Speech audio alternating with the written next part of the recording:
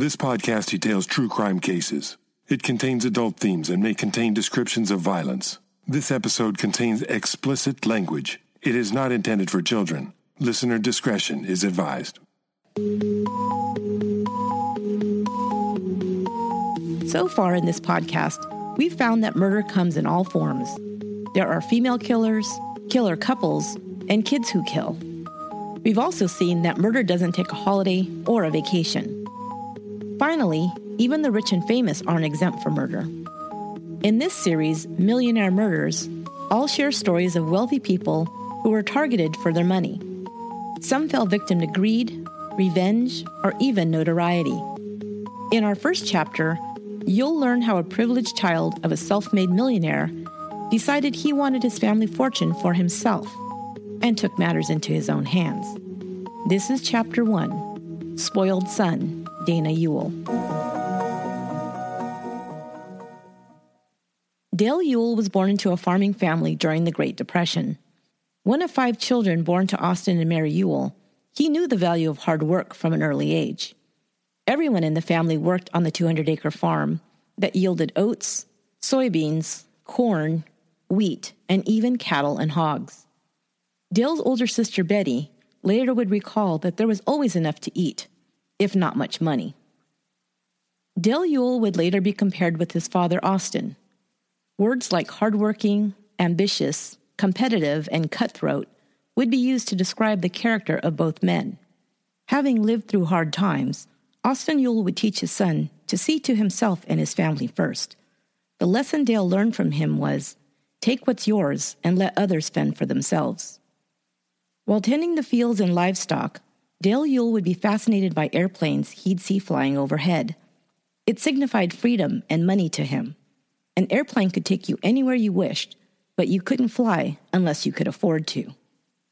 With this in mind, Dale entered Miami University of Ohio in 1950 at the age of 18 to study aeronautical engineering. After graduating in 1954, he joined the Air Force, where he learned to fly. It was everything he dreamed it would be. He loved flying and being around airplanes, and he was able to travel to many places. In 1957, he traveled to Tucson, Arizona, where he met Glee Mitchell, a pretty co-ed who was attending the University of Arizona.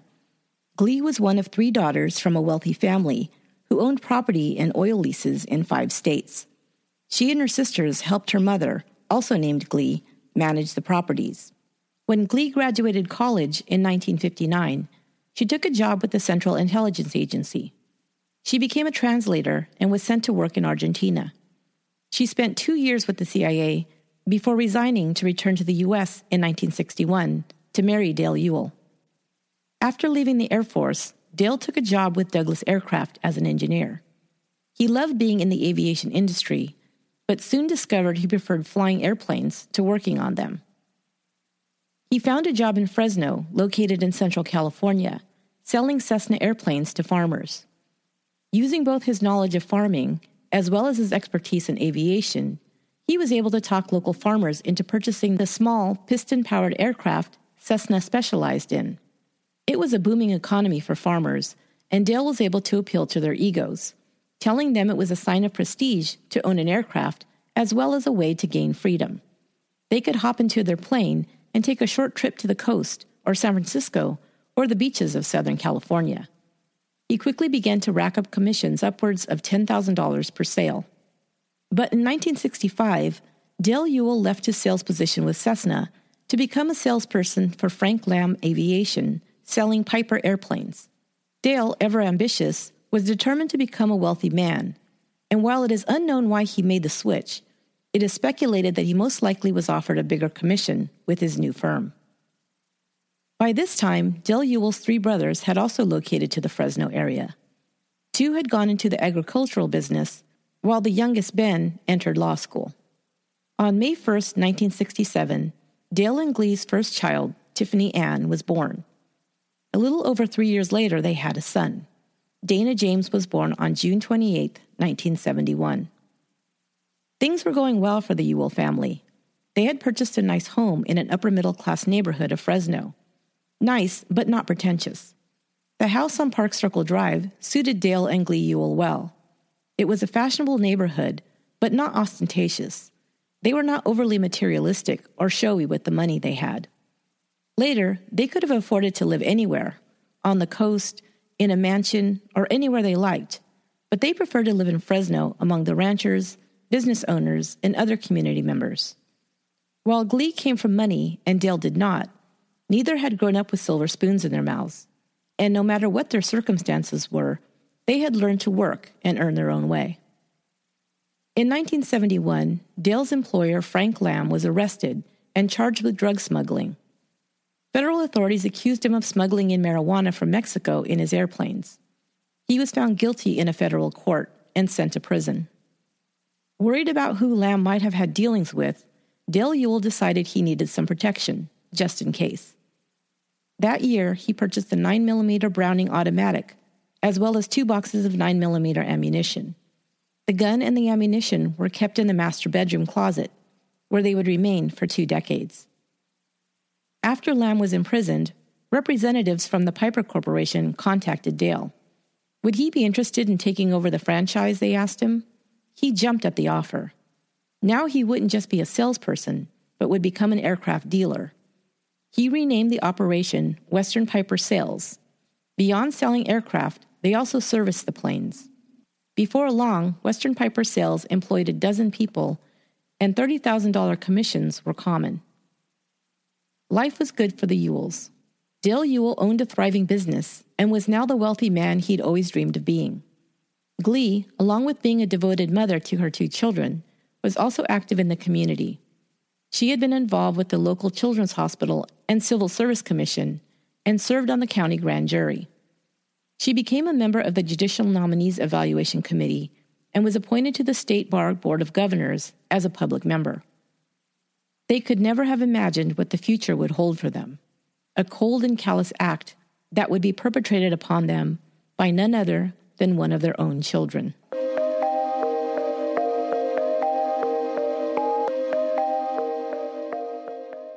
Easter weekend, 1992. Dale and Glee Ewell were spending the holiday weekend at their beach house at Pajaro Dunes, located on the coast of Monterey Bay. Glee and her daughter Tiffany had driven together from Fresno, while Dale flew to the coast. Dale had always harbored a fear that he and Glee would be in an accident together and leave their children orphans, so they sometimes traveled separately. The only bigger fear he had was that the whole family would perish together. But Dana, their son, now 21, was a student at Santa Clara University, 3 hours north by car, and was driving down from the campus to meet his family at the beach house. Tiffany, 24, a graduate student at Fresno State University, was living at home. On Easter Sunday, April 19th, Dale and Dana played tennis together in the morning. The family then had lunch together and took a walk on the beach.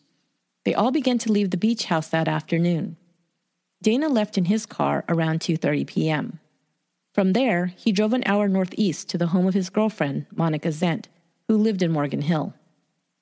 Glee and Tiffany drove the 3 hours from the coast to their Fresno home, arriving sometime after 5 p.m.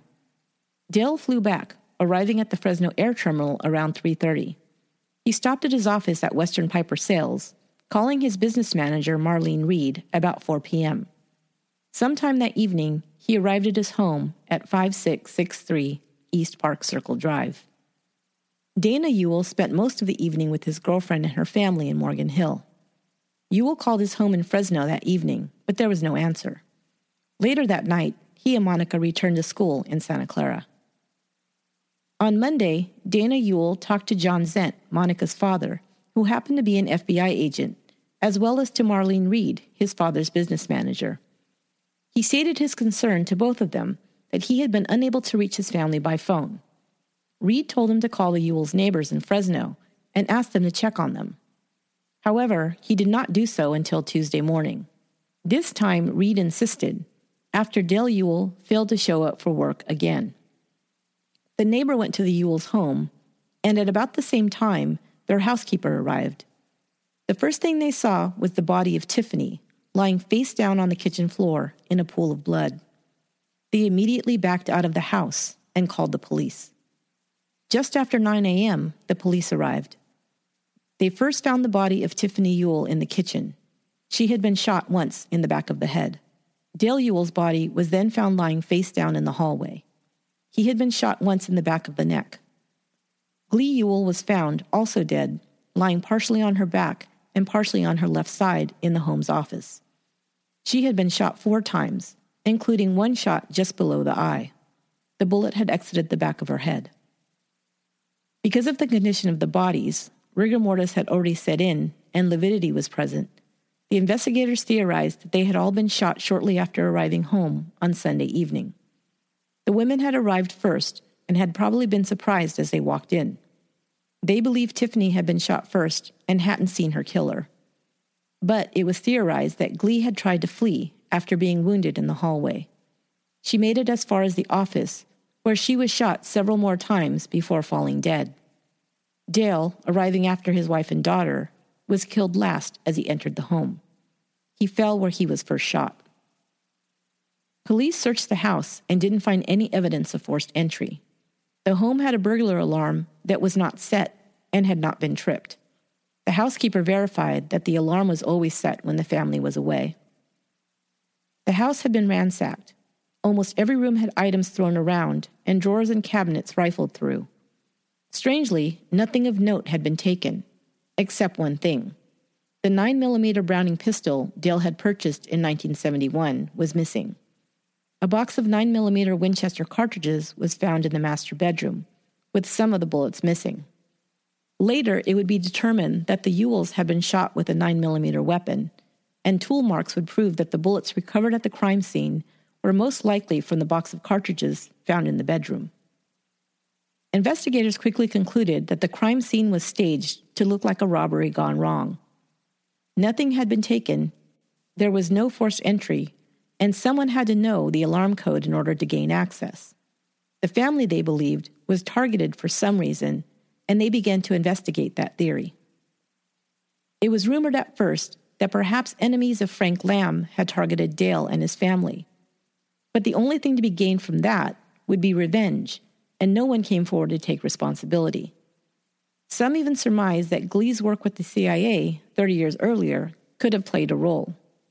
But her position was simply as a translator. Nothing of note was found to point to this theory. The only surviving member of the family, Dana Ewell, arrived after hearing about the murder of his family. He flew to Fresno, arriving that afternoon. He was summoned to talk with the investigators at the Fresno County Sheriff's Homicide Unit. Detective John Souza first noticed that Dana Ewell showed no sorrow or emotion about the death of his family members. He seemed very matter-of-fact and businesslike for someone who had just lost his entire family. The homicide team decided to dig into Dana Ewell's background. What was discovered was that Dana Ewell had a reputation as someone who was all about the Benjamins. He liked to flash cash around to his peers, even passing out $100 bills to classmates while still in high school. He was given a large allowance, around $500 per month, during that time, a significant amount of cash for a teen. He would tell classmates that he was going to be a millionaire or even a billionaire. He listed his idols as Donald Trump and the Billionaire Boys Club. The Billionaire Boys Club was an investment and social club founded by 23-year-old Joe Hunt in the early 1980s. He promised other young men with money ridiculous returns on their investments, but in actuality, he was running a Ponzi scheme, using the money from his investors to pay for lavish lifestyles for him and his cohorts. When he, in turn, was scammed by a con artist, Ron Levin, he turned to murder. He was tried and convicted of Levin's murder in 1984 and sentenced to life without parole. Dana Ewell had a high IQ and was very competitive. He needed to be the best. He couldn't just get an A in class. He needed to earn the A with the highest score. His ultra-competitive nature made it difficult to make and keep friends. Some would say in this way, he took after his father. But unlike his father, Dana was spoiled and felt entitled to live the good life. While the family lived somewhat modestly, it was well known that Dale Ewell was a millionaire. Dana decided he should live the life of a millionaire as well. He entered as a freshman at Santa Clara University, a private Catholic college in Silicon Valley, in 1989. Santa Clara University is known as a campus filled with children of the wealthy and privileged. although it is also populated by scholarship recipients and students who work their way through college with the help of financial aid packages. I was one such student, working my way through college and earning my master's degree in counseling at Santa Clara, so I'm well aware that the college boasts one of the most beautiful campuses in the country and is consistently rated one of the top private colleges in the United States.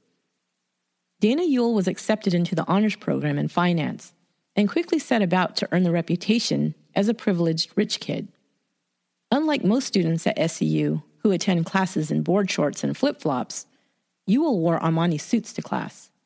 He drove a flashy gold Mercedes-Benz around campus. Although Ewell was bright, he liked to find shortcuts to actually working for his grades.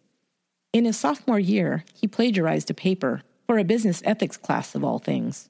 He was discovered and received an F from the professor.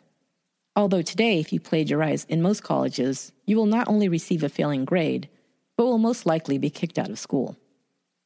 Ewell didn't let the matter drop. Instead, he wrote a 6-page letter to the professor pleading his case. Instead of making his teacher sympathetic, the professor found it somewhat disturbing. In the letter, Ewell wrote, "I have all sorts of strange thoughts lately. I see movies about serial killers, about highly immoral men, and what psychologically stressed people do.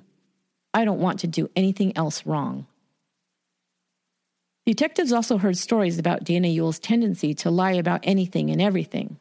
His uncles would recount tales of a very young Dana lying about everything from where he was born to lies as brazen as being a victim of child abuse. Anything that earned him attention was fair game to him. While a sophomore at SCU, a writer for the school yearbook was given the task of finding an interesting undergrad to feature in the annual. Dana Ewell stood out with his suits and silk ties and good looks, so she decided to interview him. He told her a completely fabricated story about how he was a self-made millionaire. He said he'd become a stockbroker at the age of 18 and was now the current owner of a company that earned $2.7 million per year.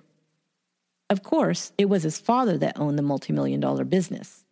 The profile was published in the yearbook, but unfortunately for Dana, the story of the young millionaire was picked up by the San Jose Mercury News. The story then got back to his father, who was incensed that his son had lied so blatantly and claimed his hard-earned successes as his own. Dale angrily confronted his son, but did what he could to quash the story. As he had in the past, Dale would clean up the messes his son made in order to avoid gossip. When Dana had wrecked his Mercedes, Dale bought him another car identical to the first. In this way, he could avoid people asking questions about what had happened to his son's car. Detectives also heard from Dale Ewell's brothers. They immediately suspected their nephew of being involved in the murders. They quickly sought an injunction to stop Dana Ewell from having access to the family fortune, determined to be around $8 million. One of Ewell's uncles had obtained a copy of the will right after the death of his brother. He wanted to find out what Dale and Glee's final wishes were in regards to their burial. When he told Dana there were no burial instructions written in the will, Dana responded, "Okay, but what about the money?" Detectives were on hand at the funeral and again noticed a lack of emotion on the part of Dana Ewell. When Dale and Glee Ewell's will was read, it stipulated that their assets at their death would be distributed equally between their daughter Tiffany and their son Dana. Of course, now that Dana was the sole surviving child, he was also the sole beneficiary. But Dale Ewell, a man who was nothing if not smart with money, had left instructions that half of the principal would be distributed to Dana when he reached age 30, with the other half to be distributed at age 35. Dana finally showed some emotion when this news was revealed to him. He was furious. Slamming his hand down on the desk, he raged, "Why would my father do that to me?"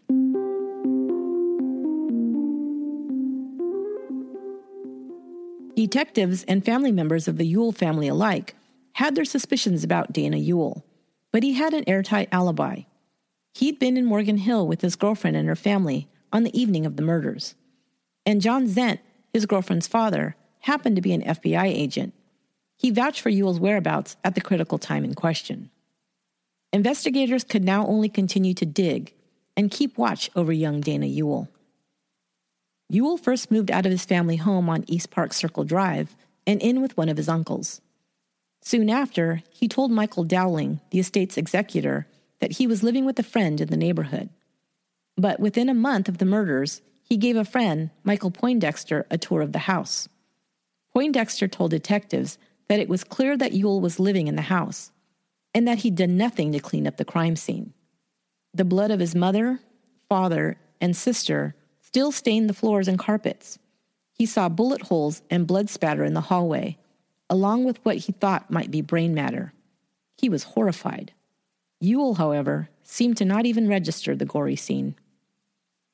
Although he couldn't touch the bulk of the inheritance for almost 9 years, Dana had immediate access to almost $800,000 in assets, including over $300,000, which was not part of the probate estate, $100,000 in assets that belonged to Tiffany, and $375,000 in certificates of deposit. He also received other effects belonging to the family, worth about $65,000, and his Mercedes. Ewell requested of the estate's executor that he be allowed to run Western Piper sales, but that request was denied. Instead, he was hired as vice president of the company and received a salary, for no work, of $2,000 per month. Detectives were keeping an eye on the financial records during this time, and they revealed that between April 1992 and March 1995, Dana withdrew a total of $124,000 in unaccounted cash from various accounts. Most of the withdrawals were made in cash, in $150 bills. Investigators knew that Dana had a motive to want his family dead. He was obsessed with becoming rich, and he stood to inherit the entirety of his parents' estate with his family gone. He would have known exactly how much his parents were worth, as he had recently typed a statement of net worth for Dale 2 weeks before the murders. Investigators also noted that he shed no tears for his murdered family, and immediately went about spending as much of the family fortune as he could get his hands on. While investigators believed he was most likely responsible for the murders, they knew that they had to find out who the trigger man was. It definitely wasn't Dana, as he was over an hour away with his girlfriend and her family, who swore he'd been nowhere near Fresno on the date in question. They had to keep digging.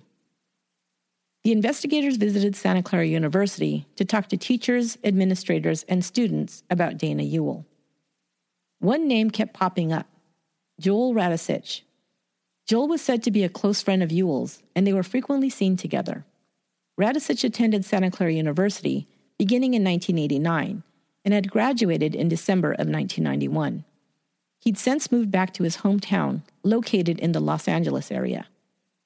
Detectives Souza and Burke traveled to Southern California on May 7, 1992, and contacted Radisich. They told him they were working a triple homicide case in which the parents of a Santa Clara student were the victims. He admitted to knowing Ewell and having heard about the murders. Radisich then asked why they wanted to talk to him. They told him they'd heard he was a friend of Ewell's, and they were conducting a background investigation on his friend. Radisich then asked them, "Are you going to arrest me?" When the detectives told him no, he agreed to be interviewed. Radisich told investigators that he'd first met Ewell in the fall of 1990 at Santa Clara University. They were living in the same dorm. He said they would sometimes hang out together at school, but their friendship didn't extend much beyond that. He'd been to Ewell's home in Fresno once in the spring of 1991 and had met Dale and Glee Ewell. He'd also spent a couple of days with the Ewells at their beach house. He'd last seen Ewell in the spring quarter of 1991 and claimed he had not been to Fresno since his graduation from college in December. They asked him about his whereabouts on Easter Sunday, 1992. He said he'd been at Hamrick's Paint and Body Shop in Los Angeles. Investigators continued to track the movements of both Dana Ewell and Joel Radisich. In early June 1992, Radisich was seen at the home on Park Circle Drive in Fresno when Ewell was not present. It was reported that he seemed to be living there and had his clothing in the master bedroom. A concentrated surveillance effort began on Dana Ewell and Joel Radisich on June 25, 1992, and continued off and on for the next 3 years. It was first determined that Radisich was indeed living at the Ewell home, and Dana also lived there part of the time. The housekeeper reported that Radisich occupied the master bedroom, while Dana continued to sleep in the same bedroom he'd always occupied in the house. Both men kept guns by their bedsides. They went several places together in the area in Ewell's Mercedes, or one of the other family vehicles. They visited several banks together, as well as the office of Michael Dowling, the estate's executor, Western Piper Sales, and other properties owned by the Ewell's estate. Michael Dowling had given Dana Ewell office space in his building to conduct estate business. He also had a phone line there to make business calls. Dana visited the office almost every day between May and July of 1992, and several calls were placed to Radicich's mother, brother, and friends in the Southern California area, as well as to Hamrick's paint and body shop. It was also discovered that both Ewell and Radicich were taking helicopter flying lessons. Ewell had paid for both men's lessons with a check for $16,377. The flight school also received cash payments from Radicich of $3,400. At this time, Radicich had no obvious means of employment. His mother would later tell investigators that after his graduation, her son came home to live with her, and she would sometimes pay him for doing small construction projects around the house. She would also deposit small amounts of money into his bank account, but other than that, she was unaware of any other income he had earned. Radicich took his last flight lesson in November of 1992. At that time, he told the flight school he was moving back to Los Angeles and would need a refund of the balance he had paid. They issued him a check in his name, which was mailed to the Park Circle address. It was endorsed by both Radicich and Ewell and deposited in one of Ewell's bank accounts. And about those bank accounts, financial records would show that Dana Ewell had over 25 different accounts in 14 different banks.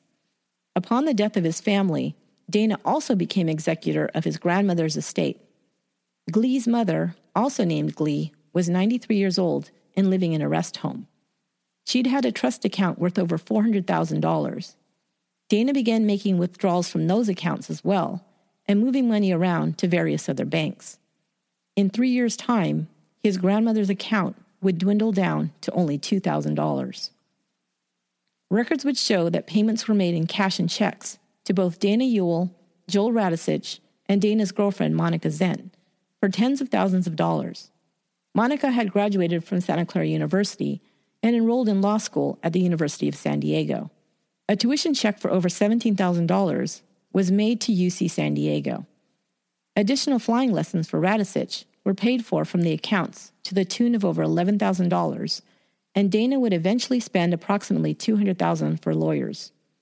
Investigators would report that over $40,000 in cash and bank deposits went to Dana's girlfriend.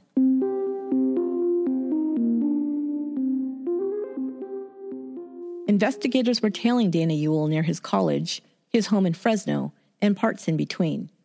They were watching Joel Radicich closely as well.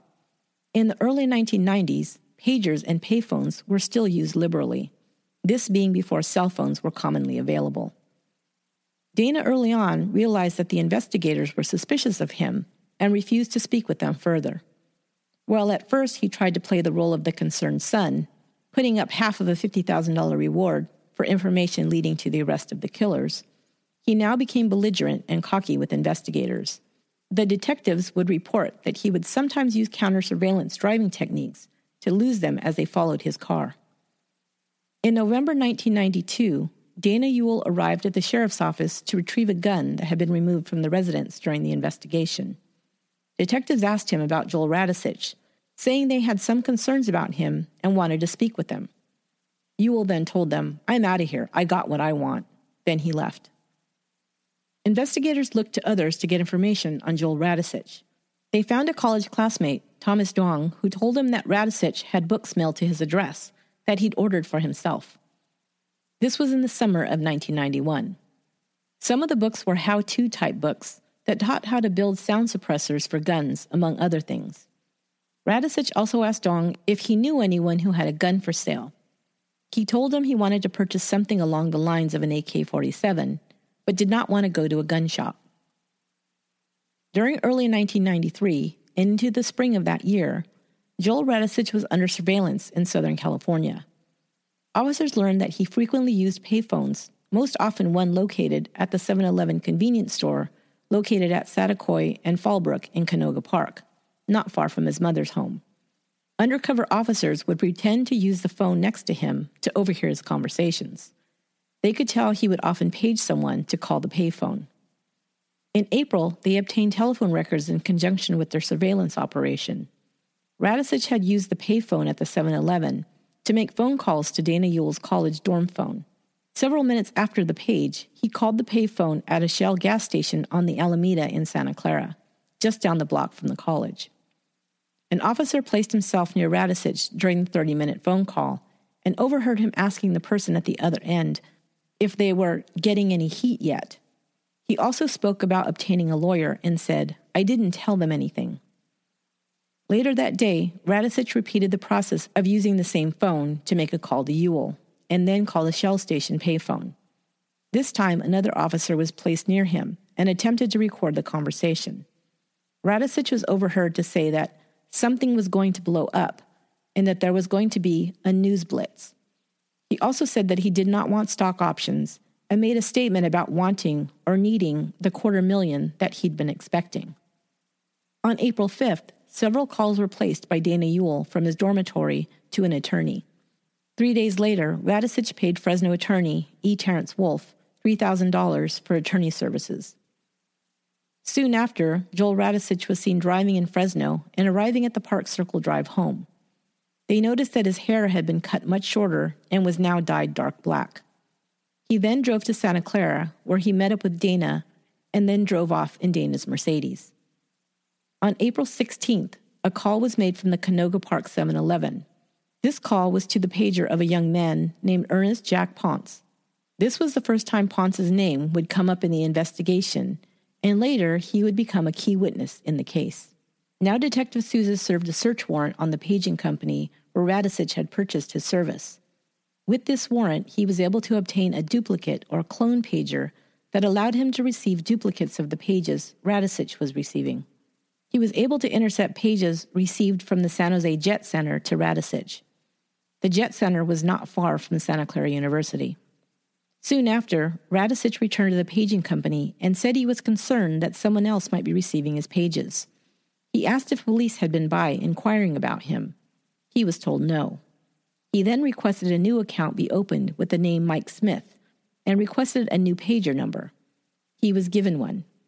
Detective Souza then obtained a new search warrant and was able to have the new pager's messages also transferred to him. He continued to intercept pages to Radisich from the San Jose Jet Center, as well as various telephones in Santa Clara.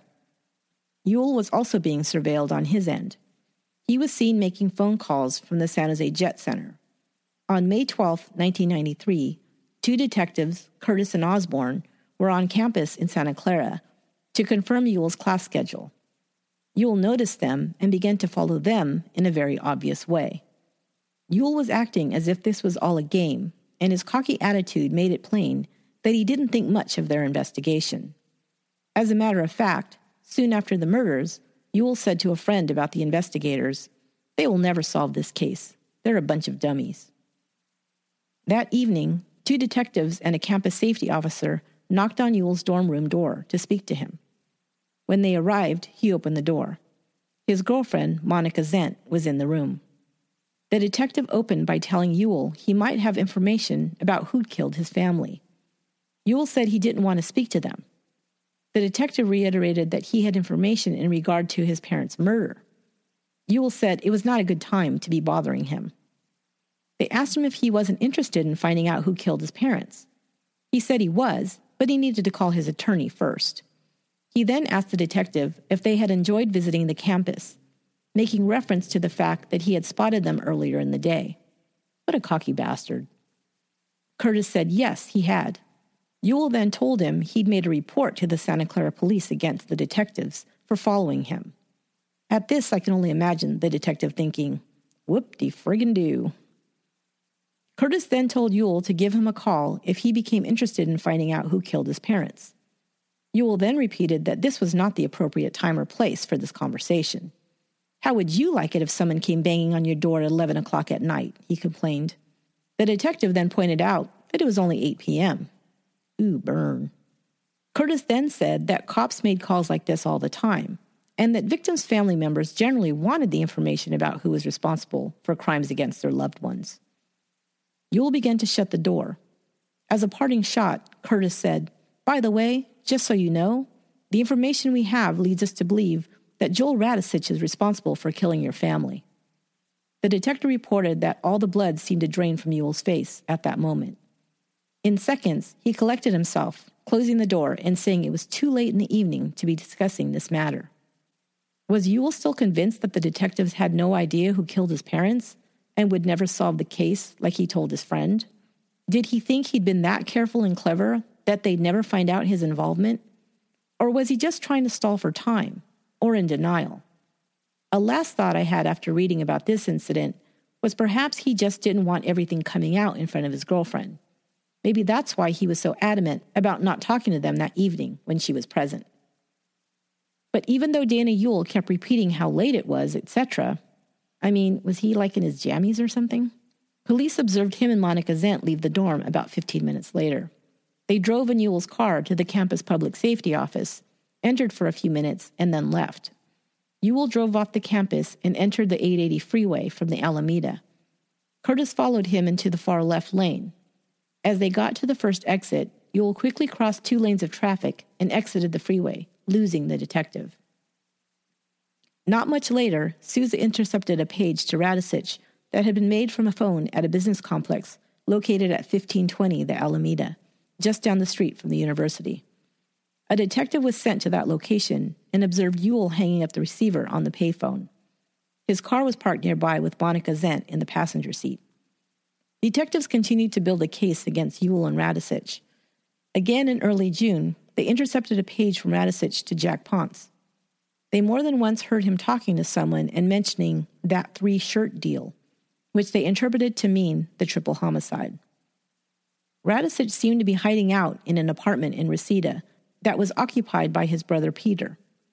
Radisich would drive into the complex's garage and then wait for the all-clear signal before dashing up to the second-floor apartment, obviously worried about being watched. He also seemed to be in hiding while in the presence of Dana Ewell. They were seen together in September at the Fresno Air Terminal, where Ewell had a single-engine airplane. Radisich walked out towards the plane, and Ewell, seeing him, told him, "I didn't tell you could come out. Get back." Radisich then walked back to the cars and ducked down between them. Once he started the engine, Ewell waved to Radisich, who then ran to the plane and entered it. When it took off, only Ewell was visible. Radisich must have been crouching down in the small seat like a dork. Radisich was seen a couple of other times at the hangar with Ewell. Contact between the two men continued, however. They enrolled together in scuba diving lessons. Each gave the Park Circle Drive address as their own. They also took the classes together.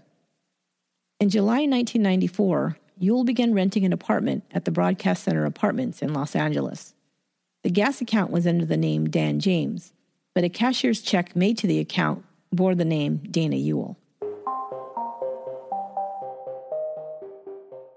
On March 2, 1995, police were able to secure a search warrant for Joel Radisich's mother's home. They were looking for physical evidence that matched their theory that a 9mm weapon equipped with a noise suppressor, commonly called a silencer, had been used in the murders of the Ewell family. The unusual scratches found on the bearing surfaces of the 6 bullets recovered from the crime scene led the investigators to determine that all 6 bullets were fired from the same weapon. They also concluded that the weapon had a ported barrel, a barrel in which holes had been drilled. The holes would allow the gas which repels the bullets through the barrel to dissipate in the suppressor. They also believed that the suppressor was homemade.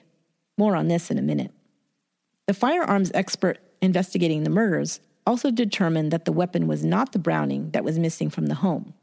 He concluded that the weapon used was an AT-9 manufactured by Feather Industries, with a barrel made by Green Mountain Barrels. Now that's some specific information. That's crack detective work. The firearms expert, and I'll give you his name since he's such a smart cookie, Ellen Boudreau, did a recreation with an AT-9 he obtained to try and prove his conclusions.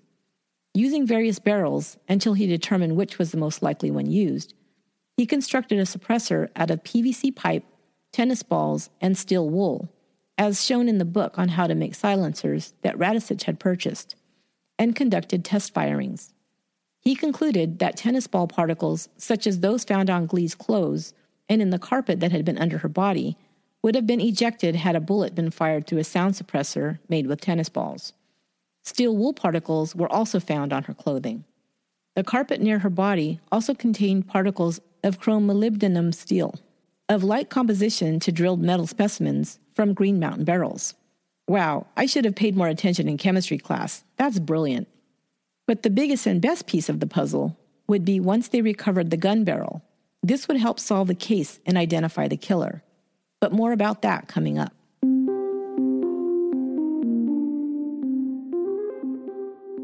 On March 3, 1995, a search was conducted at Radisic's vehicle and his mother's home. Ellen Boudreau was on hand to search for the weapon and other evidence that could tie their suspect to the case. In the garage of Radisic's house, Boudreau found a box of drill bits, particle matter which included larger white particles that might match the PVC pipe, and smaller pieces that appeared to be steel wool. From his vehicle, the police seized a receipt in the name of Mike Johnson for a pager and service beginning in February of 1995. They also served a search warrant the same day for the Park Circle residence. From there, they retrieved a box of latex gloves in the master bathroom, Radisic's passport, and maps and aircraft paperwork relating to a planned trip to Mexico the following month. But Ernest Jack Ponce was the person the investigators were most interested now in getting information out of. They had been watching his association with Joel Radisich since April 1993, 1 year after the murders. He had been interviewed by detectives Souza and Curtis in October 1993 about his friendship with Radisich. Ponce only told them that he was a friend of Joel's brother, Peter. The detectives knew that Ponce had purchased a 9mm rifle and suspected he bought it for Radisich. He denied this. However, he did admit to having purchased a 9mm weapon, but did not reveal that it was an 18-9. After this interview, Ponce kept in contact with Radisich by paging him. These pages were also intercepted by detectives. During this time, Radisich unexpectedly showed up at Ponce's job and offered him $1,000 in cash. Ponce refused it, but Radisich insisted he take it. In February of the following year, Ponce admitted to detectives that he had purchased an 18-9. He said he'd bought it for himself and had not given it to his friend or loaned it to anyone. Even when the detectives told him they believed it had been used in the murders, but they didn't think that he was personally involved, he still denied knowing anything. Ponce's next contact with the police was on March 2, 1995, when they arrested him on 3 counts of murder. He was transported to Fresno the next day. After speaking to his father and the prosecutor, he decided to make a statement. He had become friends with Radisich, he said, when they'd attended high school together. Ponce had gone off to college at the University of California, Los Angeles, graduating in 1992. Afterwards, he lived with his mother in San Bernardino. He was also friends with Joel's brother, Peter. Ponce and Peter Radisich continued their friendship after Ponce returned from college. Joel, at this time, was away at college in Santa Clara. Ponce had always been interested in guns and had owned several over the years. Joel Radisich and Jack Ponce reconnected during the summer of 1991. They stole 2 motorcycles together, and Ponce also said he'd helped Radisich take parts from a car once. That same summer, Radisich told him that he was learning to make silencers for weapons and needed a gun with a barrel that protruded. Ponce gave him a Beretta 22 to use, and Radisich made a crude noise suppressor for it out of PVC pipe. He'd cut out tennis balls in the shape of a circle to use as a baffle. They fired the weapon with a suppressor on it a few times and then threw it away, as it didn't work well. The 22 was returned to Ponce. Also that summer, Radisich told him he was looking for a gun that he didn't have to register in his name. He wanted to experiment further with making silencers, he said. On March 1, 1992, Radisich went with Ponce to a gun show in Anaheim. Radisich decided he liked the 18-9 and wanted to purchase it. When the seller requested his identification for the sale, Radisich declined and didn't purchase the weapon. Afterwards, Radisich told Ponce that he could make money off finding him an 18-9. He specifically wanted that gun because it had an extended barrel that could be ported.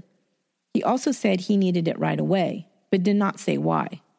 He gave Ponce $1,500 and $100 bills, and on March 23rd, Ponce purchased an 18-9 at a Reseda gun shop for $437. Radisich paid Ponce $500 for making the purchase for him.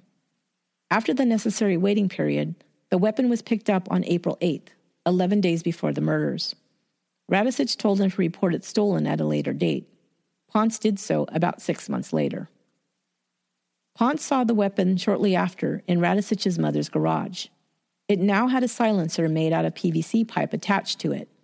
He saw him fire the weapon into a block of wood. The silencer muffled the sound. Ponce believed he was planning to sell the weapon and asked him if he was going to make a lot of money off of it. "Oh yeah," Radisich replied. Ponce denied ever being at the Park Circle Drive residence or even hearing about Ewell before the murders. The week after the murders, Radisich showed up at Ponce's condo, acting nervous and frantic. He said that something had gone wrong and that he needed to get away as far as possible. When Ponce asked him what was wrong, he told him, "It has to do with the triple homicide and me." Ponce told him not to tell him anything more. Later, Ponce advised him to get a lawyer, still maintaining that he didn't know what Radisich's involvement actually was. Radisich said he couldn't do that, and Ponce began to think he might be more than accidentally involved in whatever had happened.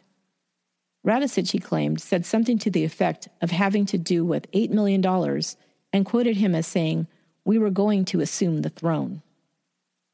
The next day, Radisich said he needed to get rid of some things. Ponce called Joel's brother Peter. Joel now told them he was concerned the weapon he purchased might have been involved in whatever had taken place. He handed them a backpack that held another pistol with an extended barrel welded onto it. Radisich said it wasn't a problem. It hadn't been used. Peter took it into the shop and broke off the barrel. Ponce told police that he didn't tell Peter the previous statements his brother had made to him because he didn't want him to get involved. The backpack also contained parts from the AT-9. The identification numbers had been drilled out, and it was taken apart. There were some cut-out tennis balls in the backpack as well as a pair of tennis shoes. The silencer he'd seen in the garage was also in it. Ponce and Peter began to drive around and dispose of the backpack's contents in various locations. Peter drove, and Ponce would get out and dump one thing or another. Peter kept getting paged by his wife, and after a while returned to his condo. The only thing left was the barrel. Ponce, knowing that a bullet that had been fired through an individual barrel could be identified, said he'd get rid of it. He ran across the street from Peter's condo to a vacant lot and shoved the barrel into the ground. He then met up with Radisich and told him that the items had been disposed of. He drove him to a motel and dropped him off before heading home. Radisich told him to keep an eye out in the papers about a homicide and told him the name was Ewell. Radisich soon called Ponce to say he didn't have enough money to stay in the motel. He later came to Ponce's condominium and began sleeping in his van. In late April, Radisich was still holed up in Ponce's van. On April 29, 1992, the Rodney King riots began in Los Angeles. It was at this time that Ponce says he and Radisich took a drive to Malibu, and while sitting by the beach, he finally asked him for the whole story. He told detectives that Radisich told him the following account. Radisich had shot 3 people with the AT-9 in order to split an $8 million inheritance. He said he'd been to Dana's home in Fresno before, and that he knew the family would be away that weekend. He also knew about what time they would return. He planned to arrive at the house several hours before they were expected to return and wait. He'd removed all of his body hair beforehand as a precaution, he said. He knew he would be there long enough that he might need to use the bathroom and didn't want to leave any hair behind that could identify him. He carried the gun inside the backpack. Once inside, he took the gun out and assembled it. He then laid out plastic sheets he'd also brought with him to lie on while he waited, again so as not to leave any hair or fiber evidence behind. He also wore latex rubber gloves. The mother and daughter arrived first. He was waiting in the laundry room, and the daughter walked past him. He shot her in the back of the head. She fell straight down. The mother must not have heard, he said, because she kept on talking as she approached.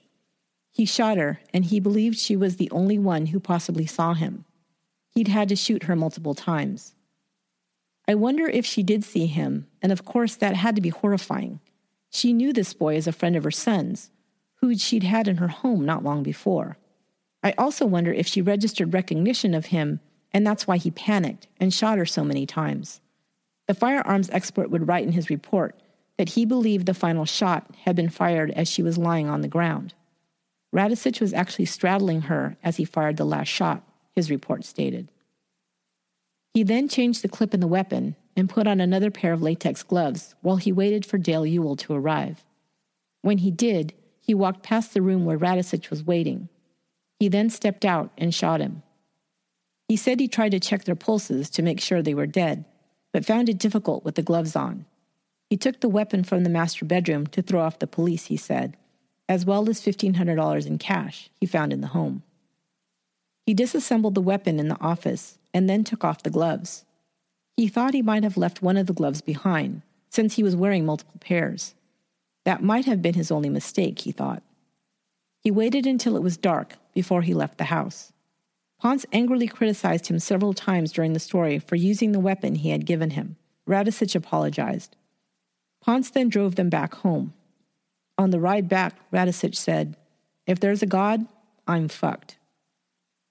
After their interview with Ponce, the detectives returned him to the Los Angeles area, where he pointed out the various locations where the items had been dumped.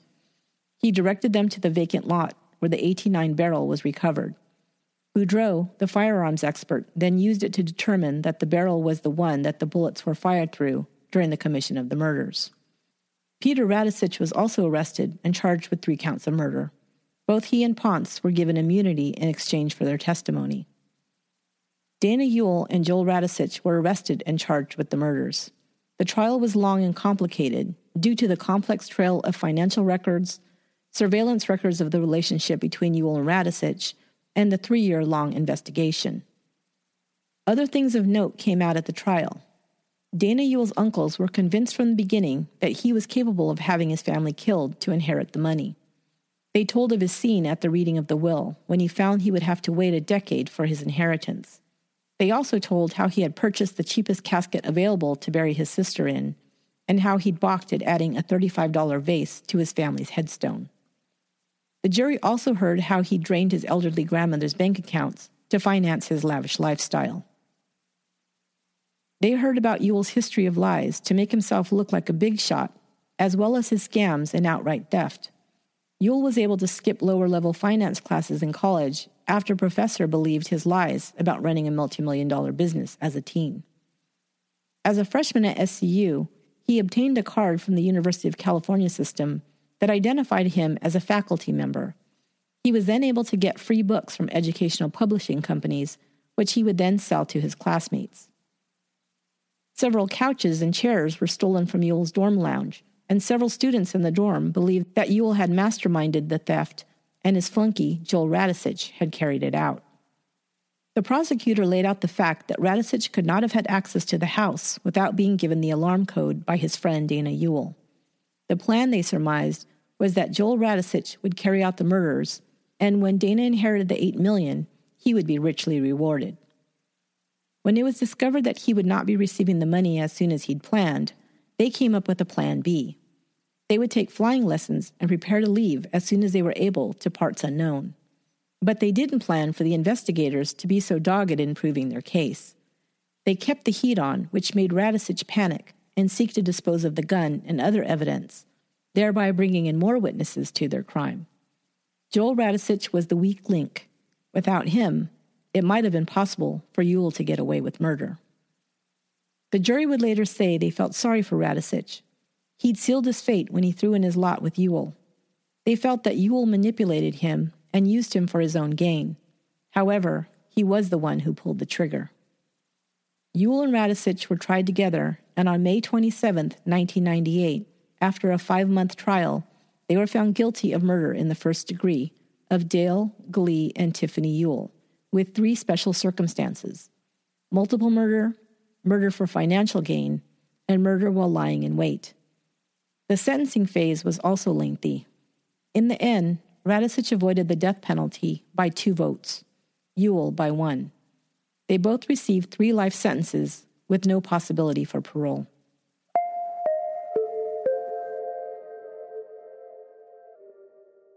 Joel Radisich was sent to Mule Creek State Prison to serve out his life sentence. Ernest Jack Ponce went on to earn a law degree and become a member of the California State Bar in 2007. His practice is located in Fullerton, California.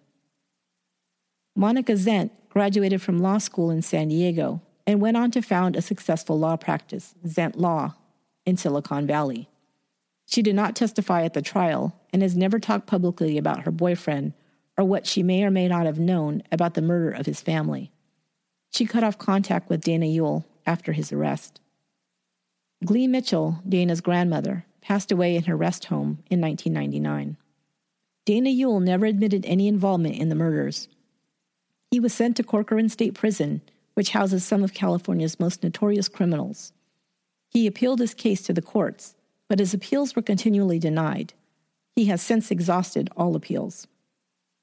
While still appealing his sentence, he claimed to have become a devout Christian, spending his time in prison attending Bible study and taking Bible college correspondence classes.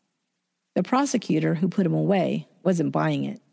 Ewell, he says, was, quote, trying to thwart his reputation of being a liar, a con, and a murderer, and to gain some friends, some money, and some influence for the future.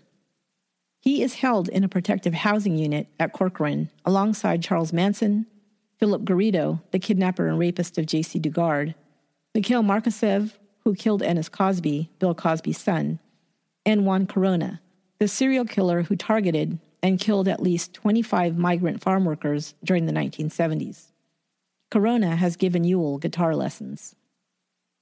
Dale Glee and Tiffany Ewell are buried together in one plot at Belmont Memorial Park in Fresno, California. That will do it for this episode of Once Upon a Crime. Once Upon a Crime is written, produced, and edited by me, Esther Ludlow. Special thanks goes to Grant Mesher for his expertise in firearms and helping me with the research for this episode. Until next time, be good to one another.